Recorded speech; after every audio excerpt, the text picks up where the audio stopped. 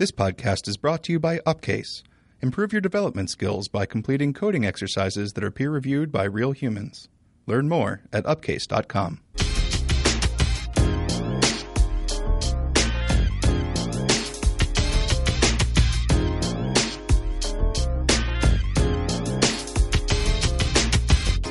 Hey everybody, this is Mark in San Francisco. Gordon is still out for his 30th birthday extravaganza, so once again I'm joined by Keith Smiley. Hey Keith. How's it going? Again. What were we talking about last week? At the end we were talking about the location manager with Reactive Cocoa, and that's... Oh, right. What we were... I haven't open sourced that yet, but I have time before this comes out. So I will. It's very limited. It gets the job done for... our app, but right now it's very much like I need one location that's up to date right now, and then that's it. I need to make some changes to support multiple subscribers, listening to location updates, and then being able to jump in and jump out, and then when all the subscribers go away, we stop updating location. And so I need to convert that over to using a multicast connection. That's not ready yet. So I'll make it available, but just be forewarned that it only really works with updating location and not significant location changes or updating headings or anything like that. So what was the part of that was difficult? Because you spent a while on that part of just getting one location even. I mean, ignoring all these other possibilities for it. Mm-hmm. So what was the part that made that difficult with Reactive Cocoa? Not to any fault of Reactive Cocoa. Right. I think the problem there is that I wanted to do it without implementing the core location, CL location manager delegate methods. And the way you do that is that Reactive Cocoa has a method called signal for selector from protocol, which basically whenever that method, that selector is called, it sends a next event on that signal. If we were to implement the delegate methods, I would have to create some private subjects and have them sitting around and then just manually send next or send error or send completed to that subject from implementing those delegate methods. But this way I don't need any internal properties. I don't have to implement those. The problem, though, is that because those are kind of dynamically created, and I think it's using swizzling, right? Those signals never complete. So when I was trying to just build a chain off of that signal, oftentimes once I got my one location, I would want it to stop, send complete, so that signal is done. But the problem is that because those are dynamic and they're always just kind of listening to a selector, there is no finite lifetime for that particular signal. Right. So instead, I just wrapped up creating that signal into a did update locations signal. And then instead of trying to work it into my chain, I would just listen for new events on that one and then, manually send completed or something once I've gotten, say, one location. So filter, get some locations, take the last one, make sure that it's relatively recent, make sure that it's accurate, and finally do a take one on the end. So that signal, the actual update location signal, is sort of separate. It dips into that signal for selector, gets some values, and then gets back out. But if you're trying to build off that, it'll just know that it'll never complete. Right. And then there were some weirdnesses of, not so much, but there was some stuff around that because you had to start and stop the location manager at the same time, right? Right. Yeah. Things that help there were learning about the initially and finally blocks that you can chain in. So initially gets called as soon as the first subscriber subscribes, I believe. Is that right? I don't remember if that is that or if it has something to do with the signal being hot or cold. I'm not. I think it sounds like you're right, though. I'm pretty sure that's what it is. Because that's what you ended up using, right? Right. I'm not sure how they guarantee that it's only called once, but that's neither here nor there. So in the initially block, we start the location manager. In the finally block, which gets called in the case of a send complete or a send error, then we just stop the manager. And so, like I said, it's a one-shot signal. You subscribe to it. It starts the location manager, starts getting updates, filters them. Once it gets one good one and sends it, the signal's done. Or if it gets an error from did fail with error, it's done. So that's not ideal for continuous location updates, but it works well for most cases where you just want to get the location and then do something with that coordinate. So it works for the weather app I'm working on right now. Right, and I guess what you're talking about would be like the ideal case if in some parallel universe core location was like written with Reactive Cocoa, right? Like you would just subscribe and it starts and stops, but then you're not just limited to one thing as needed like you're doing now. Yeah. It would be better to add another method that sends you all the locations it's getting. Optionally, maybe it'll filter on that side before they hand it to you. I haven't thought through that yet. That almost seems like the client's job, actually. But really, yeah. I could see it either way. Like if you've already set a desired accuracy on the manager, that's sort of like an implicit, like I want something that's, at least this horizontally accurate, but I can see other cases where you have to give the manager some kind of accuracy, but maybe you want everything because, I don't know. I mean, there's cases where you could be doing your own filtering. Sure. I don't know. Maybe we let you, provide your own filter block or something. I don't know. Think through that. But in that case, we want multiple subscribers to sort of be able to hook on and not have side effects run every time a subscriber is added. Really, we would just want to say, are you the first subscriber? It's like coming into a dark room, right? Like first person in, turn the lights on. That's like starting the location manager. More people can come in and do whatever, get what they need and leave. And then the last person out needs to turn the lights off. So I'm hoping that's what I can achieve with a multicast connection. And that seems to be what that's for. I think so. I still haven't wrapped my head around how it works. Yeah, I mean, it seems like it's definitely not something you use super often as opposed to all the rest of like just normal signals and streams. Mm-hmm. One advantage there is that we can also replay last, so that if we've previously gotten a good location that's made it that far down the chain and someone new comes in and maybe they just want a rough location, they just need a location to start, but they're willing to keep listening for more, then they'll get a location sent immediately upon subscription. They'll get the last good one that will like flowed through that connection, and so then they can update some UI and then keep listening, and maybe there's a more accurate one or a more recent one. Yeah, I feel like that would be nice in general, but I'm not sure about the application you're working on, since what we're defining as like a usable location is one in the last like 5 seconds, right? So I don't know how much that would help there, but I could definitely see that being useful in like a something like a Maps app where you kind of need to get an idea of somebody or where they are. So if you got a location from 10 minutes ago, you at least have like a portion of the world they're in, right? So I could see that being useful for something like that. Yeah. Maybe you limit that. Maybe you say, okay, replay the last location to me if it's less than 10 minutes old, just to maybe try to update some UI and approximate something. Sure. So that's been fun. I also wrapped up the geocoder, which is actually far easier to wrap in a signal because it's block based as opposed to delegation based. Even though now that I understand that like you shouldn't be directly chaining off of these like signal for selectors. Wrapping up like an imperative delegation-based class is a lot easier than when I started because I was very, very confused. But with block-based, you just create a signal and you're in complete control of when values get sent and whatnot. Right. That definitely seems like the more manual way to do things. Yeah. So I want to start bundling these up and just open sourcing them because I want everything Reactive Cocoa-ified, especially a networking manager. That's like the next big thing I want to tackle. Yeah, so you think that would mostly be wrapping up an SURL session just in a few signals, depending on, I don't know, what you're trying to do and where your send next gets back, like JSON probably, because... Yeah, I was going to cover the most common use case for me, which is parsing JSON. Yeah. Think of it as, AF networking, but signal-based without XML or property list support.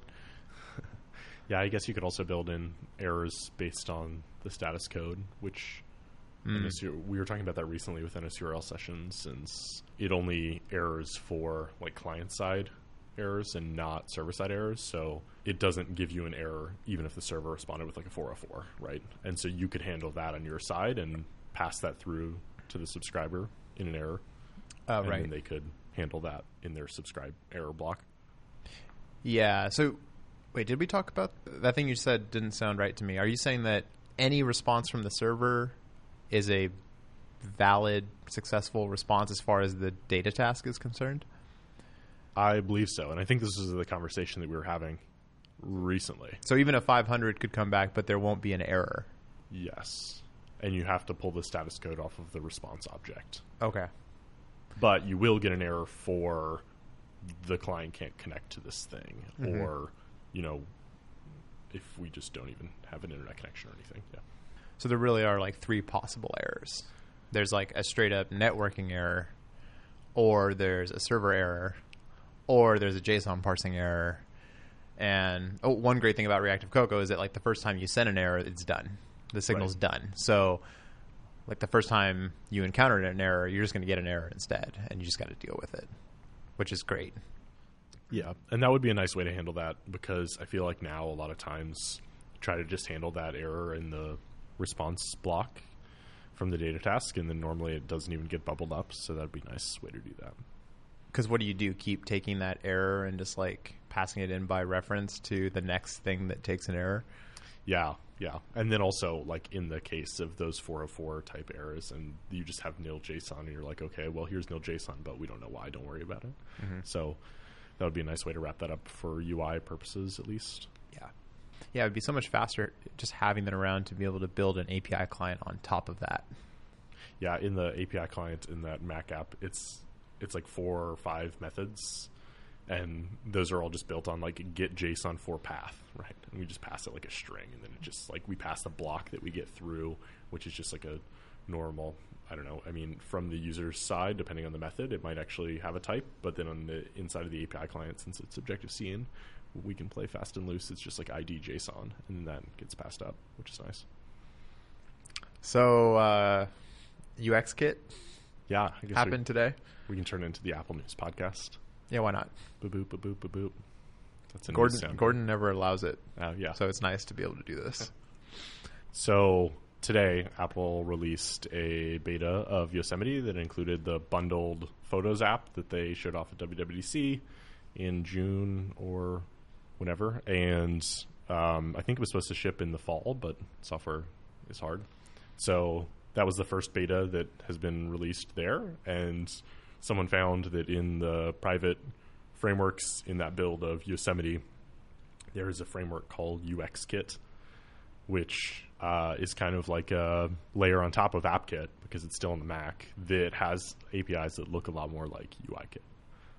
Are these all subclasses of AppKit classes? Right. So it looks like most of the like view controller things are just subclasses of, I say just, but they still obviously added a lot of stuff. But there are subclasses of like NS view controller, and then there's subclasses of NS button and stuff like that. But then they added some convenience methods for stuff, which is interesting.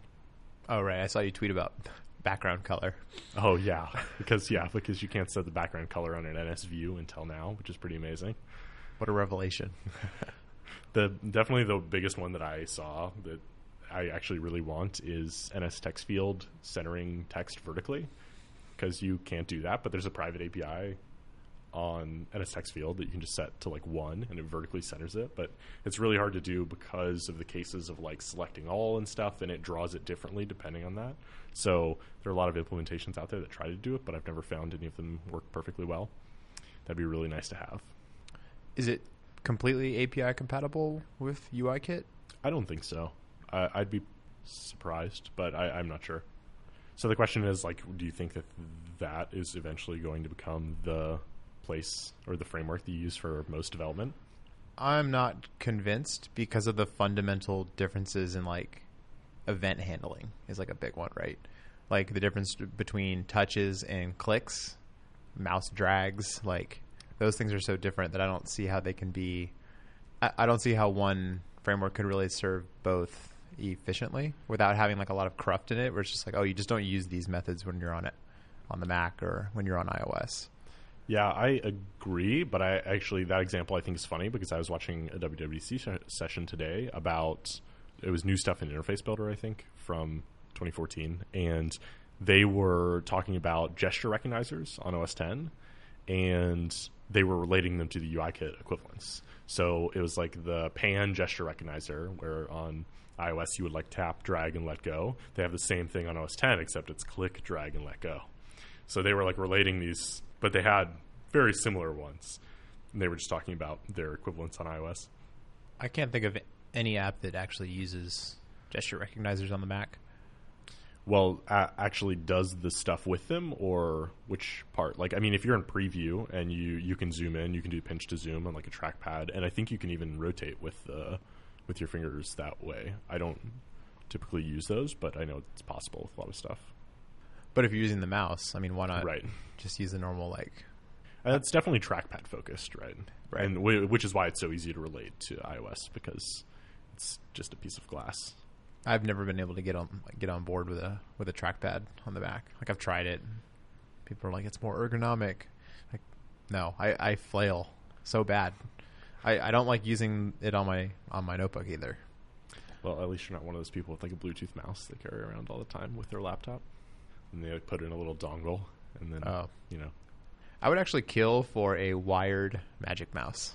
Yeah, we were talking about that in the office because here we have like 20 or 30 mice, all of which are on Bluetooth within 30 feet of each other, and it's impossible to pair things, and then other people's mice try to pair with your computer randomly throughout the day.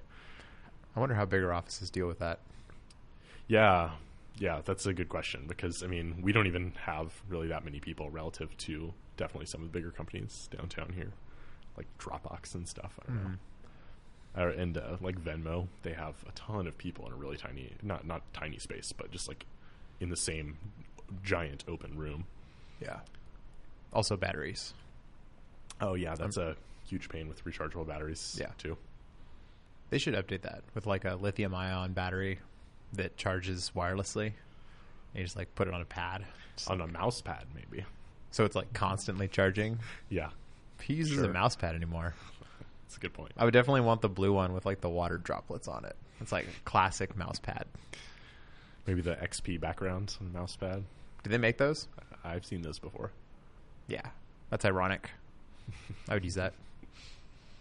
So that the Mac OS X preferences window thing you were telling me about today, that's not just 10.10.3, right? That actually shipped in Yosemite, but it was just like a huge secret unless you saw the WWDC talk. Yeah, I feel like every year at WWDC there's so many sessions, and I kind of download the ones I'm interested in, and I throw them in a Dropbox, and then I never get around to watching them, and then sometime like today I just kind of sit down and watch a few of them. So today it was like, I don't know, something about what's new in OS X, and they introduced a NS Tab Bar controller, NS Tab View controller, that's what it is, sorry, which covers the old tab view, which has existed for a long time, where you have like an NS box and then you have a segmented control at the top, and you can kind of click the left or right. I can't really think of any applications that use that, especially Apple ones. I'm sure there's some around. If you go into like any of the system preference panes, a lot of those, once you're in that pref pane, use that sort of box segmented control pattern. Like if you go into mouse, there's like 4 tabs in there to like click through. Oh, right, yes. And I think Mail has something in there too. I don't know, since I don't use Mail. That sounds right. Either way, so they added like an NS View controller subclass for these, and there's no documentation for it, which I submitted a radar for today because it's like I had no idea this class existed. There's a tiny mention of it in the 10.10 release notes, but nothing that implies that it could be used as a preferences window. I guess we should talk about what we're talking about. So like the OS X style preferences window, like you see in Safari and Xcode, where there's a toolbar and you click on a different tab and the window resizes and it kind of shows you a different view. That has never been a directly native control, and you could remake it pretty easily. Not really easily. I've been using for a long time MAS preferences window, which is what we were using in this Mac app that we've been working on too. And he also has a really awesome library for doing like global shortcuts, which is awesome too. But we've been using that, or I've been using that for a long time. Then I was watching the session today, and in the first demo, he demos this new NS Tab View controller and switches one option on it to be like a toolbar style, and then magically has a preferences window. And he's like, the classic preferences window thing. And then his demo was over, and it totally blew my mind. And I just stopped, and I was like, I can't believe that I hadn't heard about this. No one's talked about this. And I mean, and then I looked at the header, and like most of the information is there. There's a ton of comments. It doesn't say much directly about our preferences window, but like there's comments on the stuff about it, which is nice. But I was just really surprised that kind of came out of nowhere. And I feel like it's just because people don't really talk about Mac development nearly as much as iOS, at least. Yeah. But it makes you wonder what else we're missing. That is definitely, yeah, now I have so much FOMO now from like not watching WWDC sessions more often of like what else happened that would totally change the way I make applications. I don't know. I can't think of anything particular, but there's definitely things that I know that like will come up in conversation and they'll be like, how do you know that? I'm like, it was in a session and it's not documented anywhere else. It's not in a header. It's not in the docs. Like you only know because this like engineer made like a passing reference to this thing. Yeah. I guess that's where like the ASCII WWDC comes in. But yeah. Unless you know what you're looking for.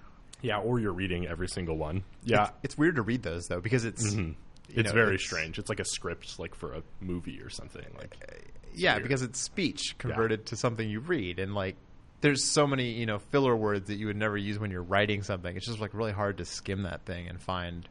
Yeah, that's I think the part that irks me the most about it is that because it was in a demo, it's not in the slides either, right? It's not made obvious in the slides that that's what's happening because it was in a demo. And so, yeah, I Googled that class afterwards, and it's like the second thing to come up with that was ASCII WWDC. And then that had what the guy said, but you kind of needed to see what he was doing at the same time, too, because he was like, I'm just going to change this option to toolbar, and that's not really helpful when you read that, right? So the NSTab view controller is not a new class? It is a new class. Oh, new in Yosemite, and it has the option of... Yes. So of that toolbar is the interesting type. part, because the tab view thing existed before and people were using it, like what we were talking about, the preferences.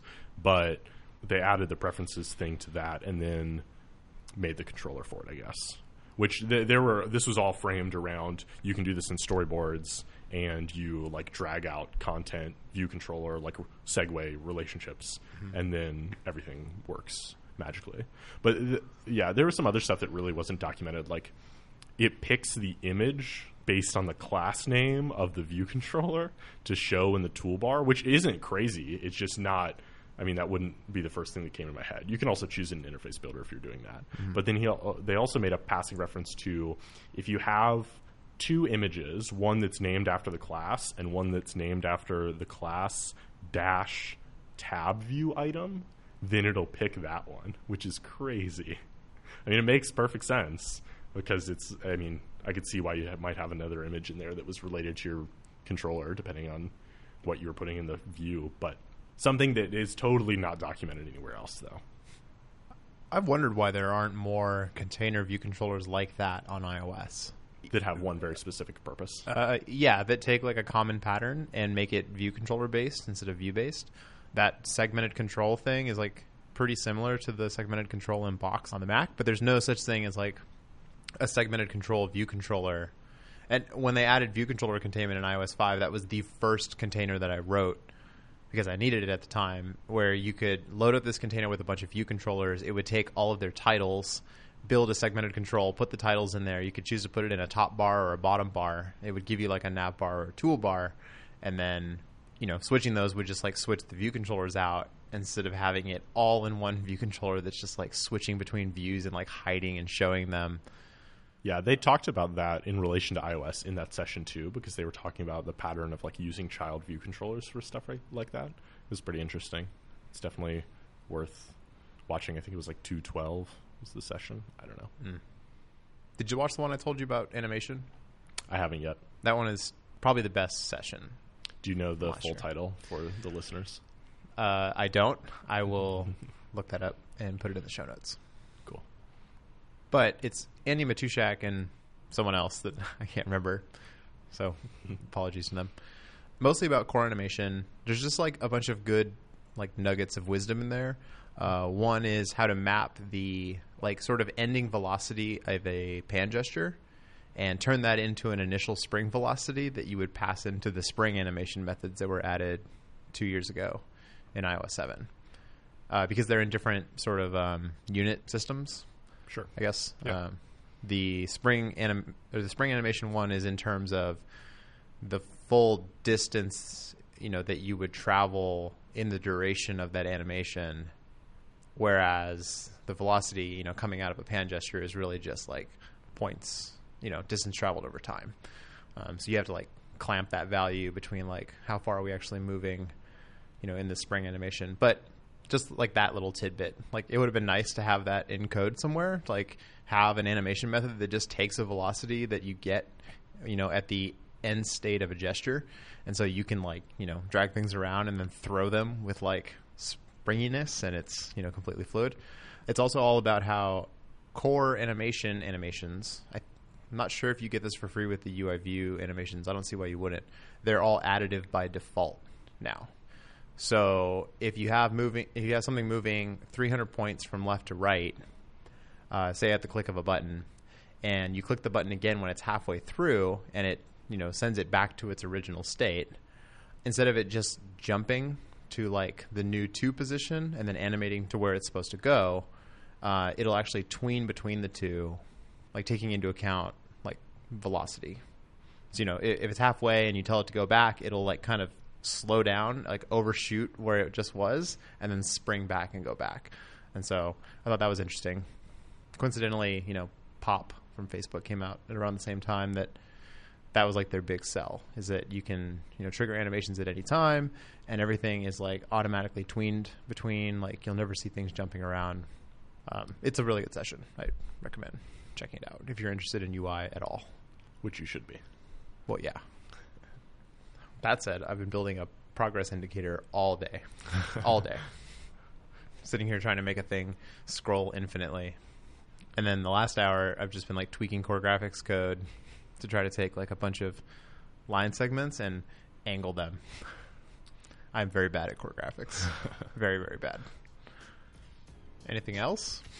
I don't think so. I had so much to say before this started, and I feel like I've gotten it all out. I'm just very satisfied now. So show notes for this episode will be available at buildphase.fm/72. And as always, we'd like to hear from you. So email us at buildphase@thoughtbot.com or reach out on Twitter at buildphase. And as always, we appreciate ratings and reviews on iTunes.